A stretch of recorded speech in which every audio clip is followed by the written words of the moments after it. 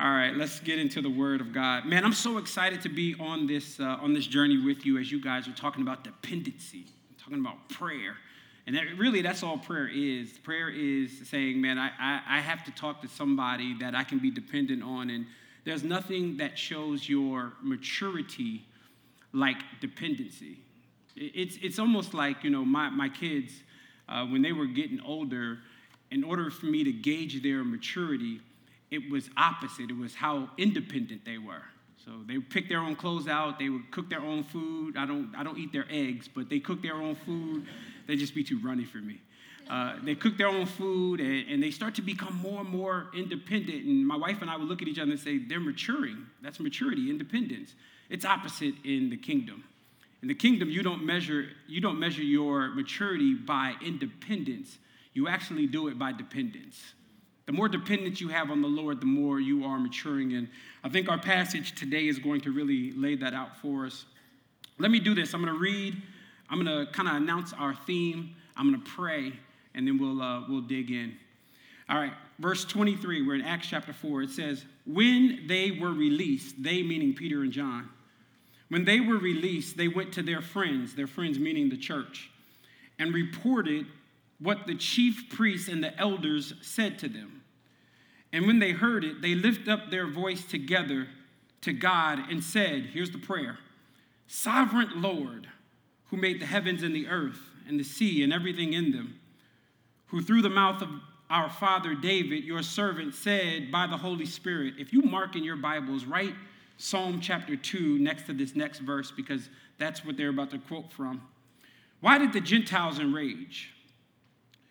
Why did the people plot in vain? The kings of the earth set themselves, and the rulers were gathered together against the Lord and against the anointed, his anointed.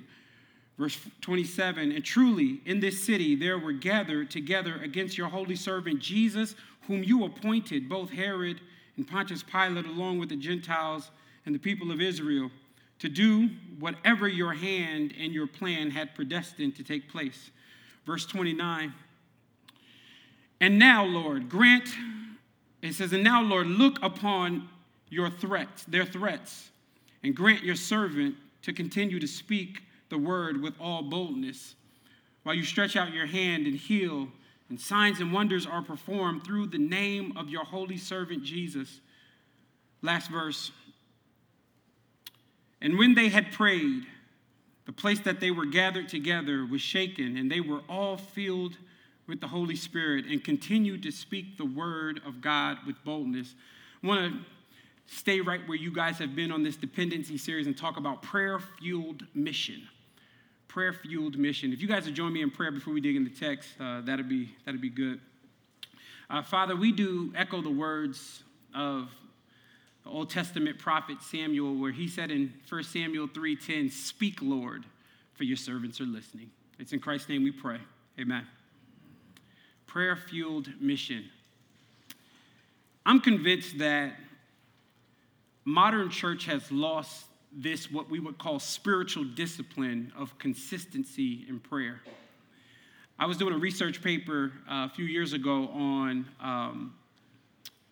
the writer John Mark, one of the writers of one of the Gospels. In fact, it was the first gospel to be written. And I was doing a research paper on how he had, typically most people wouldn't see this in the text, but if you look deep enough in the text and in the history and what they call the Coptic church, most people believe that he was from Cyrene. Cyrene is current-day Libya, which means he had some African roots to him. And when I was studying the scriptures and studying history on this guy, John Mark, I ran across some interesting stories from African church fathers, particularly about prayer. And there was this one story that I read that was talking about how early converts in Africa to Christianity would pick a spot in the thicket or in the bushes that they would go, and that would be the place that they would pray. But as a consequence, if you lacked prayer or you were not consistent in prayer, you would start to know, because the path on which you would go in and out of your spot in the bush, the grass would start to grow back. And so what they would do is they would look at each other and they would hold each other accountable for consistency in prayer by simply looking at each other and saying, brother, sister, the path grows on your path. In other words, what they were basically saying is you've lacked consistency in prayer. And I think if you're honest on any level, I don't care how spiritual you are, I don't care if you have on a John 3:16 shirt today, a What Would Jesus Do bracelet, I don't care if you got up at 5 o'clock and prayed all morning, all of us in this room at some point in some season of life has lost consistency in prayer. We've lacked the ability to constantly pray. We've made decisions and haven't consulted the Lord. We've jumped into opportunities and haven't consulted the Lord, but we've gone through our life and we've done it prayerless. Well, I think our passage is going to help us today to understand the importance of consistency in prayer, but also the content of prayer. I love to not just parachute into this passage, but I love to do a little context. Because if you just parachute in, we don't know what was happening in the surrounding passages. Up until this point, the church, the Peter and John, which are pillars in the church, leaders in the church, are receiving major opposition. In fact, if you read the previous chapter, you'll see that they were healing a lame man and they were questioned about healing him in the name of Jesus. The religious leaders pulled them in and questioned them. They were arrested for preaching the gospel. And then when they were released, they were threatened to never preach in the name of Jesus again. And that is major opposition. But what I love is after Peter and John received opposition, they go back to their friends, which is the church. And when they get back to the church, they do not call a strategic meeting. They do not look at growth charts on how to grow a church. They don't go on Instagram and try to see what else that they should do to help the church grow in the midst of opposition. I love what the church did. The early church prayed. Where we would call a strategic meeting, they don't do that. They simply get before the Lord and they start to pray. They don't pull out plans to build a new logo and to be attractive to the church.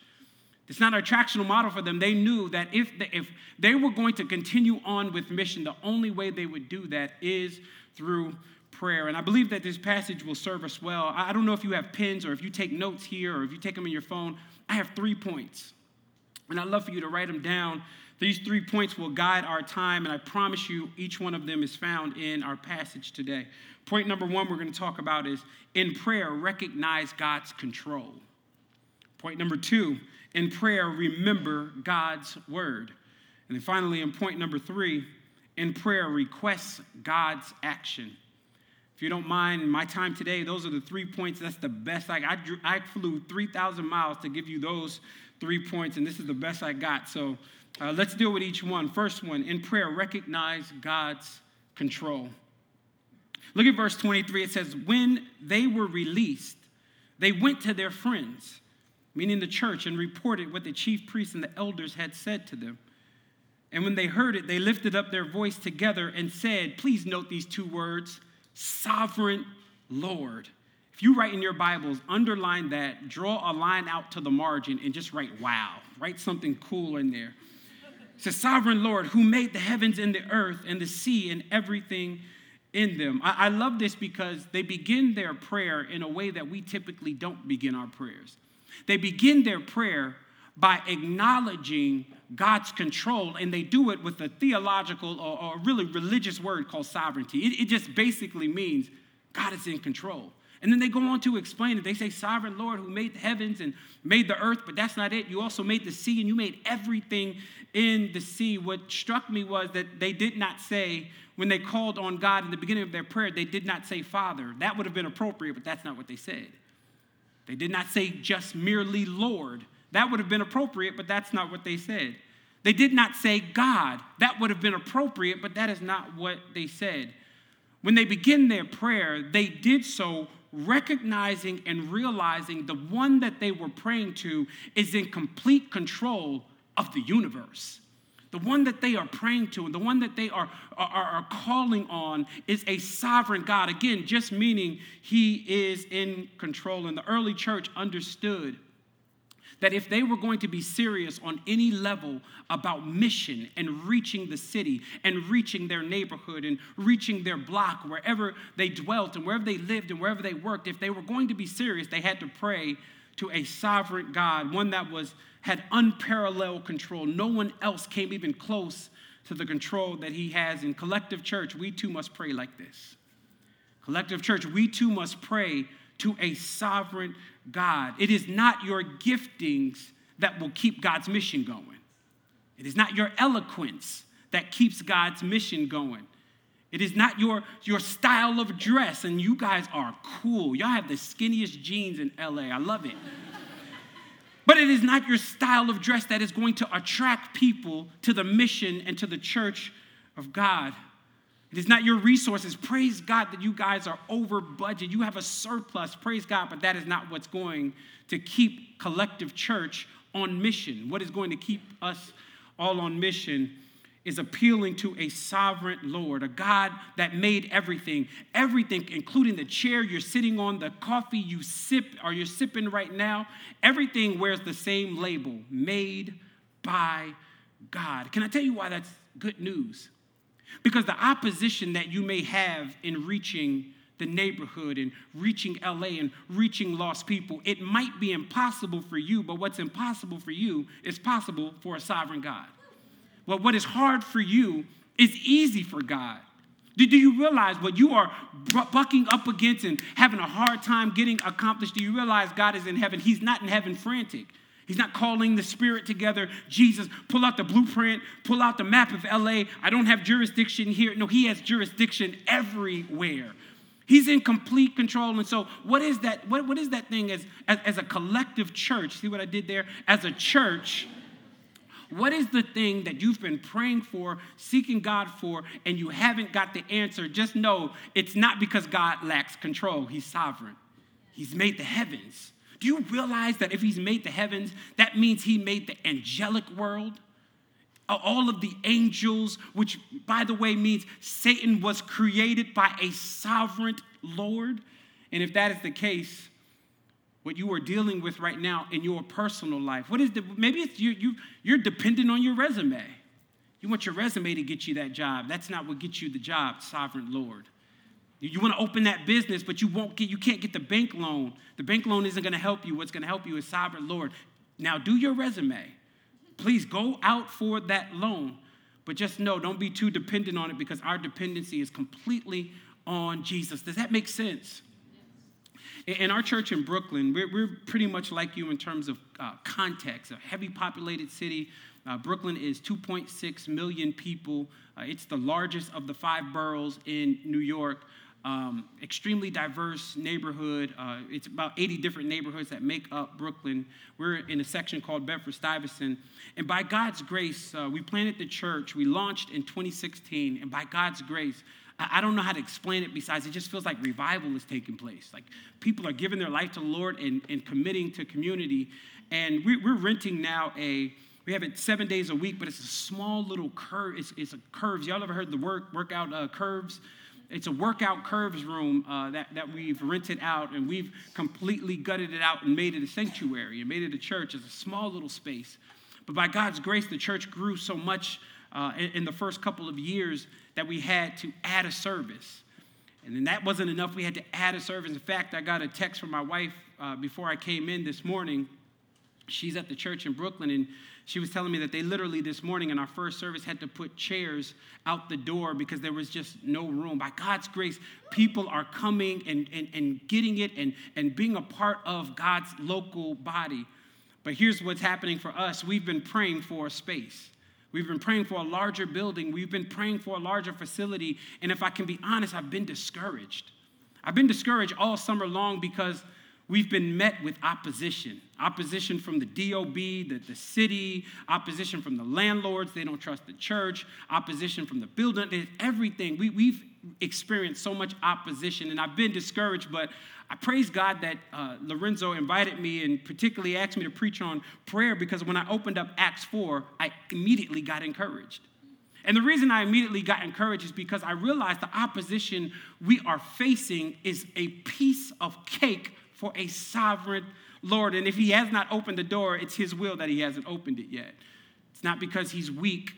It's not because he's passive. He's in control. And so what is it that you've been praying?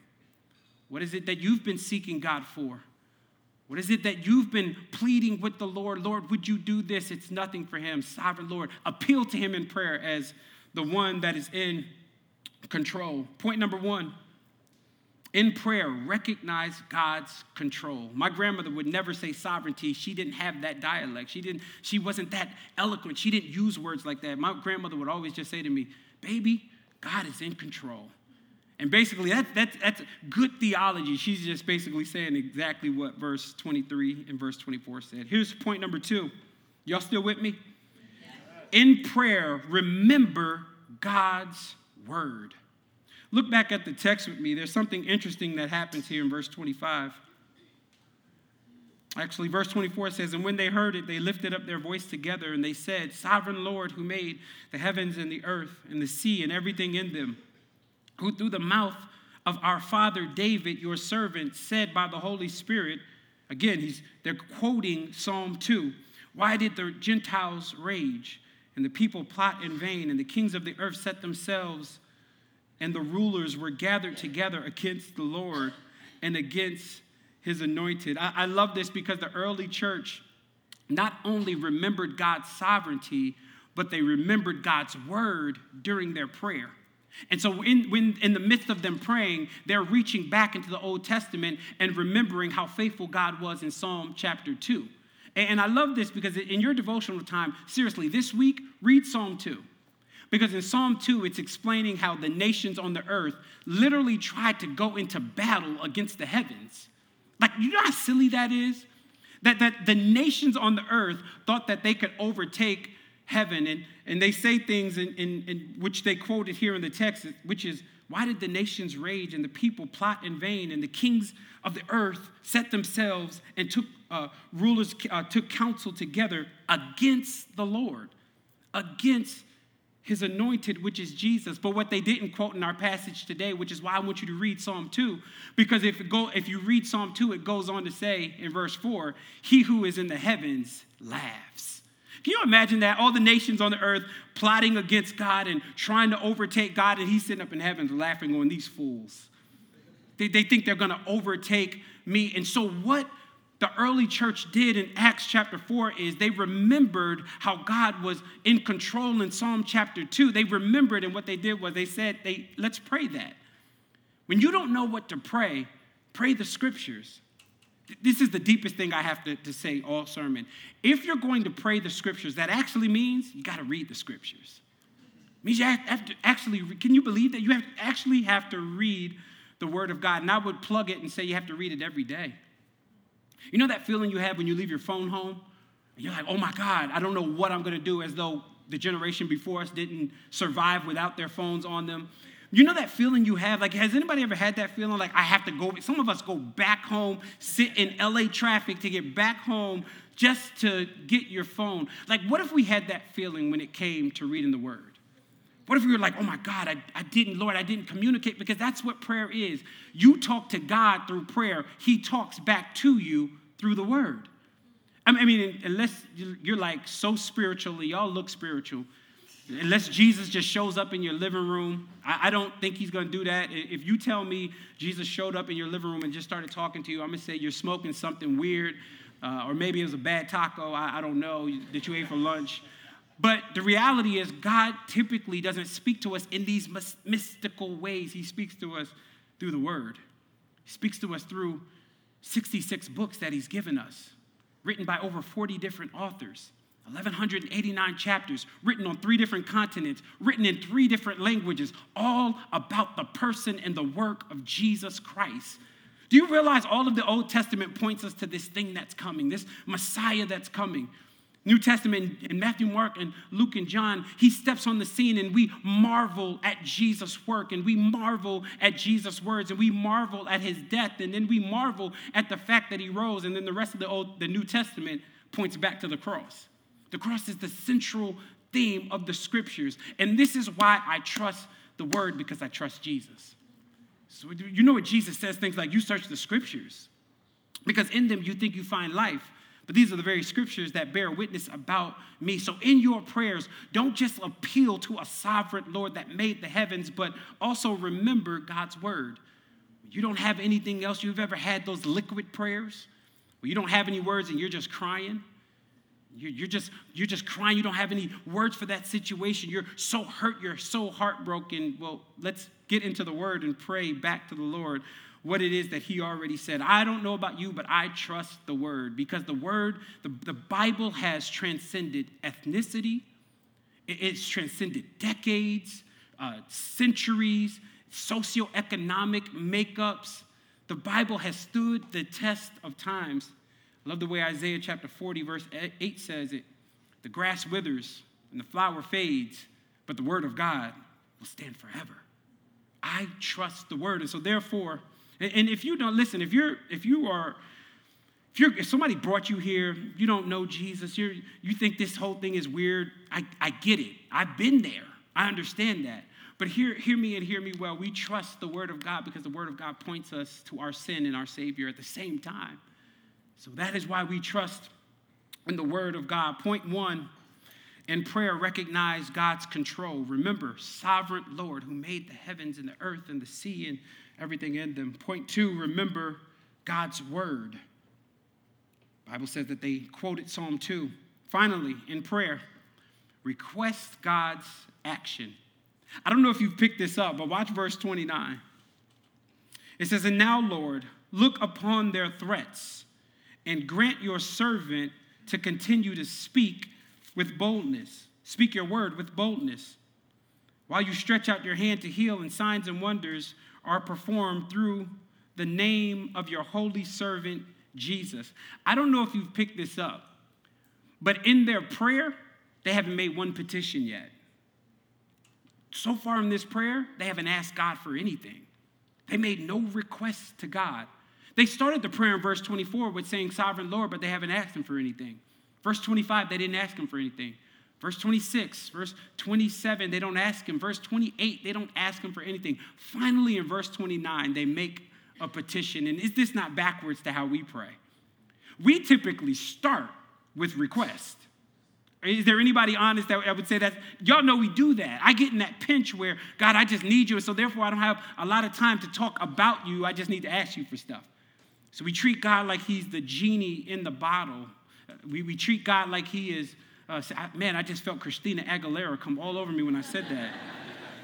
I just came out of nowhere. We treat God like he's Santa Claus. We treat God like he's some bellhop boy that's supposed to take our requests and be at our command. We treat God like he's serving you, like he's a waiter. But I love the early church because they didn't ask God for anything until verse 29, which means they sat in awe of who God was. They sat in awe. They marveled at the fact that you made the heavens. They marveled at the fact that you made the earth and the sea and everything in them. And so for them, they weren't so excited to ask God about doing stuff because they realized there are times that our requests are very fickle. Whenever we start with just asking requests, typically, not always, but typically, we're asking for stuff that we really don't need. Most of the time. Has anybody ever done that? If you look back at your prayer journal, if you've walked with Jesus for any time, if you look back at a prayer journal, let's be honest, half the stuff on there, we thank God that he never answered. Some of y'all prayed for that husband. You looked on Facebook, you like, God, I think you didn't answer. Y'all never did that before? You just keep scrolling. We pray for stuff that we really don't need. And why do we do that? Because we start with a lot of requests. But I love the early church because they teach us something so important. Don't start with requests. Let's just marvel at who he is. Have you ever just said thank you? Have you ever just marveled at the fact that he woke you up? The fact that you took a breath? You realize that Daniel says every breath is held in God's hand. Have we ever just stopped and said, God, thank you for breathing today. Thank you for life today. Thank you for, if you have any amount of health, thank you for what I feel today in my body and what I feel in my health. We don't do that. We typically start with requests, and all of us are guilty of it. All of us have done it on some level. But here's my prayer collective. Collective church, let's reverse that. Let's spend some time seeking the Lord and just asking him, not asking him for stuff, but asking him to give us more of who he is. Learn more about who he is. Our church in a few weeks is doing this thing called a upside down service, where typically we do it kind of like you do it. We do worship songs, and then we do some announcements the way you guys did it, and then we do the sermon, and then we do another worship song / communion. We're actually doing it backwards in a few weeks. we're going to do a small sermonette in the beginning, and then we're going to spend the rest of the service worshiping, not asking God for anything, just worshiping who he is, sitting in awe of who he is. And that is my hope and my prayer for all of us, that we would sit before asking God for anything, just sit in his presence. But they do finally ask him for something. In verse 29, they say, look upon their threats and grant your servants to continue to speak your word with boldness. I love this because they're not asking for anything selfish. They're asking for boldness to continue the mission. Can we agree that if they're asking for boldness, that means they were scared? They're asking for boldness. They were afraid. But I'm so amazed that even in their fear, they're not asking God to protect them. That's what I would have prayed. They're not asking God to kill their enemies. That's what I would have prayed. They're not asking God to rescue them. That's what I would have prayed. They're simply asking. They're not asking to be out of opposition. They're asking for strength in the opposition. They're asking for boldness in the opposition. In his book, Lecture on Preaching, it's Philip Brooks that said this. He says, do not pray for easy lives. Pray to be stronger men and women. Do not pray for tasks equal to your powers. Pray for powers equal to your task. What we need, what our churches need, is more boldness for the gospel. What we need is more boldness for Jesus. What we need to be praying and petitioning the Lord for is more boldness when everyone else around you is compromising. We should be praying for boldness to persevere on that job where everyone else is anti-Christ and you're the only one. You could be salt and light in that moment. Pray for boldness. You know how we, in the midst of a moment where we want to tell somebody about Jesus, but we're not sure, we don't want to be that dude that, that's weird and judgmental. Pray for boldness. I don't know about you, but it's easier for me to preach the gospel in a room full of people than it is with one-on-one. With one-on-one person, it's just so awkward. What I need is pray for boldness. I'm convinced, Lorenzo, I promise you, I think our church has too many strategic meetings. We meet too much. What we need to do is pray for boldness. We're trying to strategize our way through the mission, and really what we need is boldness to persevere, boldness to continue on, boldness to stay the course during opposition, boldness when every door is closing, boldness when we see the church in need of help, but yet we're consumeristic. We just come and sit and sip coffee. Boldness to jump in and say, I'm going to do whatever it takes to be a part and make this thing work. That's what we need. We need boldness. Now, here's the thing. I have no clue how much time I have left. Just keep going? All right, I'll be here for another 2 hours. Here's the thing about prayer. You do realize that the fact that you're able to communicate with a holy God is proof that the cross worked. Let me say that again. The fact that a sinner like you and I, every one of us are sinners. I don't care how spiritual we look or how spiritual we portray ourselves. Every one of us are sinners. And the fact that a holy God that is perfect, that the Bible says in the Old Testament, dwells in unapproachable lights. There's a point where Moses tried it. Moses said, God, can I see your face? And he's like, can't nobody see me and live? Puts him in the cleft of a rock, and then he lets him see his aftermath. Then there's a point in Isaiah 6 where the angels literally have 6 wings. Read it, Isaiah 6. They have 6 wings, and the Bible says with 2 of them, they hide their face. Why do they hide their face? Because you can't look directly at the perfect holiness of God. With the other 2, they hide their feet. Why do they hide their feet? Because feet were considered unclean in ancient times, and nothing unclean could be in the presence of God. And with the other 2 wings, they just flew around and said, holy, holy, holy is the Lord God Almighty. In other words, God is separate from all of us, but you get access to pray to him. You get access to his throne, and you don't have to make an appointment. You don't have to get on his calendar. You don't have to call up his assistant. You can be in the middle of LA traffic and get to the throne of grace. And I love Hebrews because it says, come before him with boldness. It says, come before the Lord with boldness. Do you realize that you have divine access to the Lord? And we exercise that access through prayer, but most of us neglect prayer. The path of our prayer closet, or our prayer, the bushes, the thickle, the path, the grass is growing on that path for most of us. But you are able to communicate with a holy God, and that's only made possible because of the work that Jesus Christ has accomplished for you.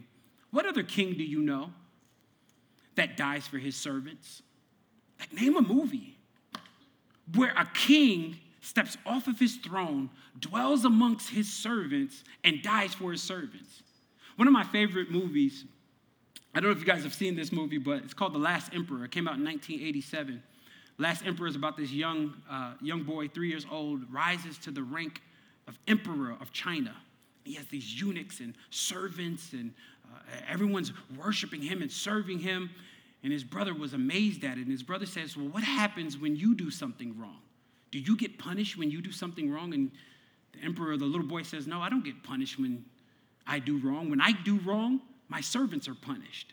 And he wanted to demonstrate it, so he takes a jar and he smashes it on the ground.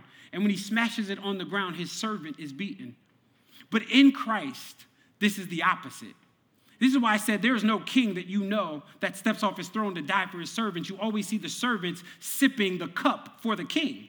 We're always the ones that are going to die, not the king, but in Jesus Christ, he's the only one that reverses it. When you do wrong, Jesus was crucified. When you do wrong, Jesus bore the stripes. I love the way Isaiah says it. The Bible says, Isaiah 55, upon him, Jesus, was the chastisement that brought us peace. With his stripes, we are healed. You have access to pray to this God because Jesus Christ has made that available to you. He has made that possible to you. And if that is the case, we should all bombard heaven. And he's not in heaven going, oh my God, I cannot hear. It's too many people praying at once. He's delighted. He misses you. He's delighted to hear from you. So I don't know what it is that you're praying for, what you're asking God for. As a church, I don't know what you're praying for. But I know that we can appeal to a sovereign God. I know that we should remember the scriptures when we are praying. And I know that we should make thoughtful requests to God because he can answer any one of them. Can you do me a favor? Can we just practice prayer now? Can you join me as we pray?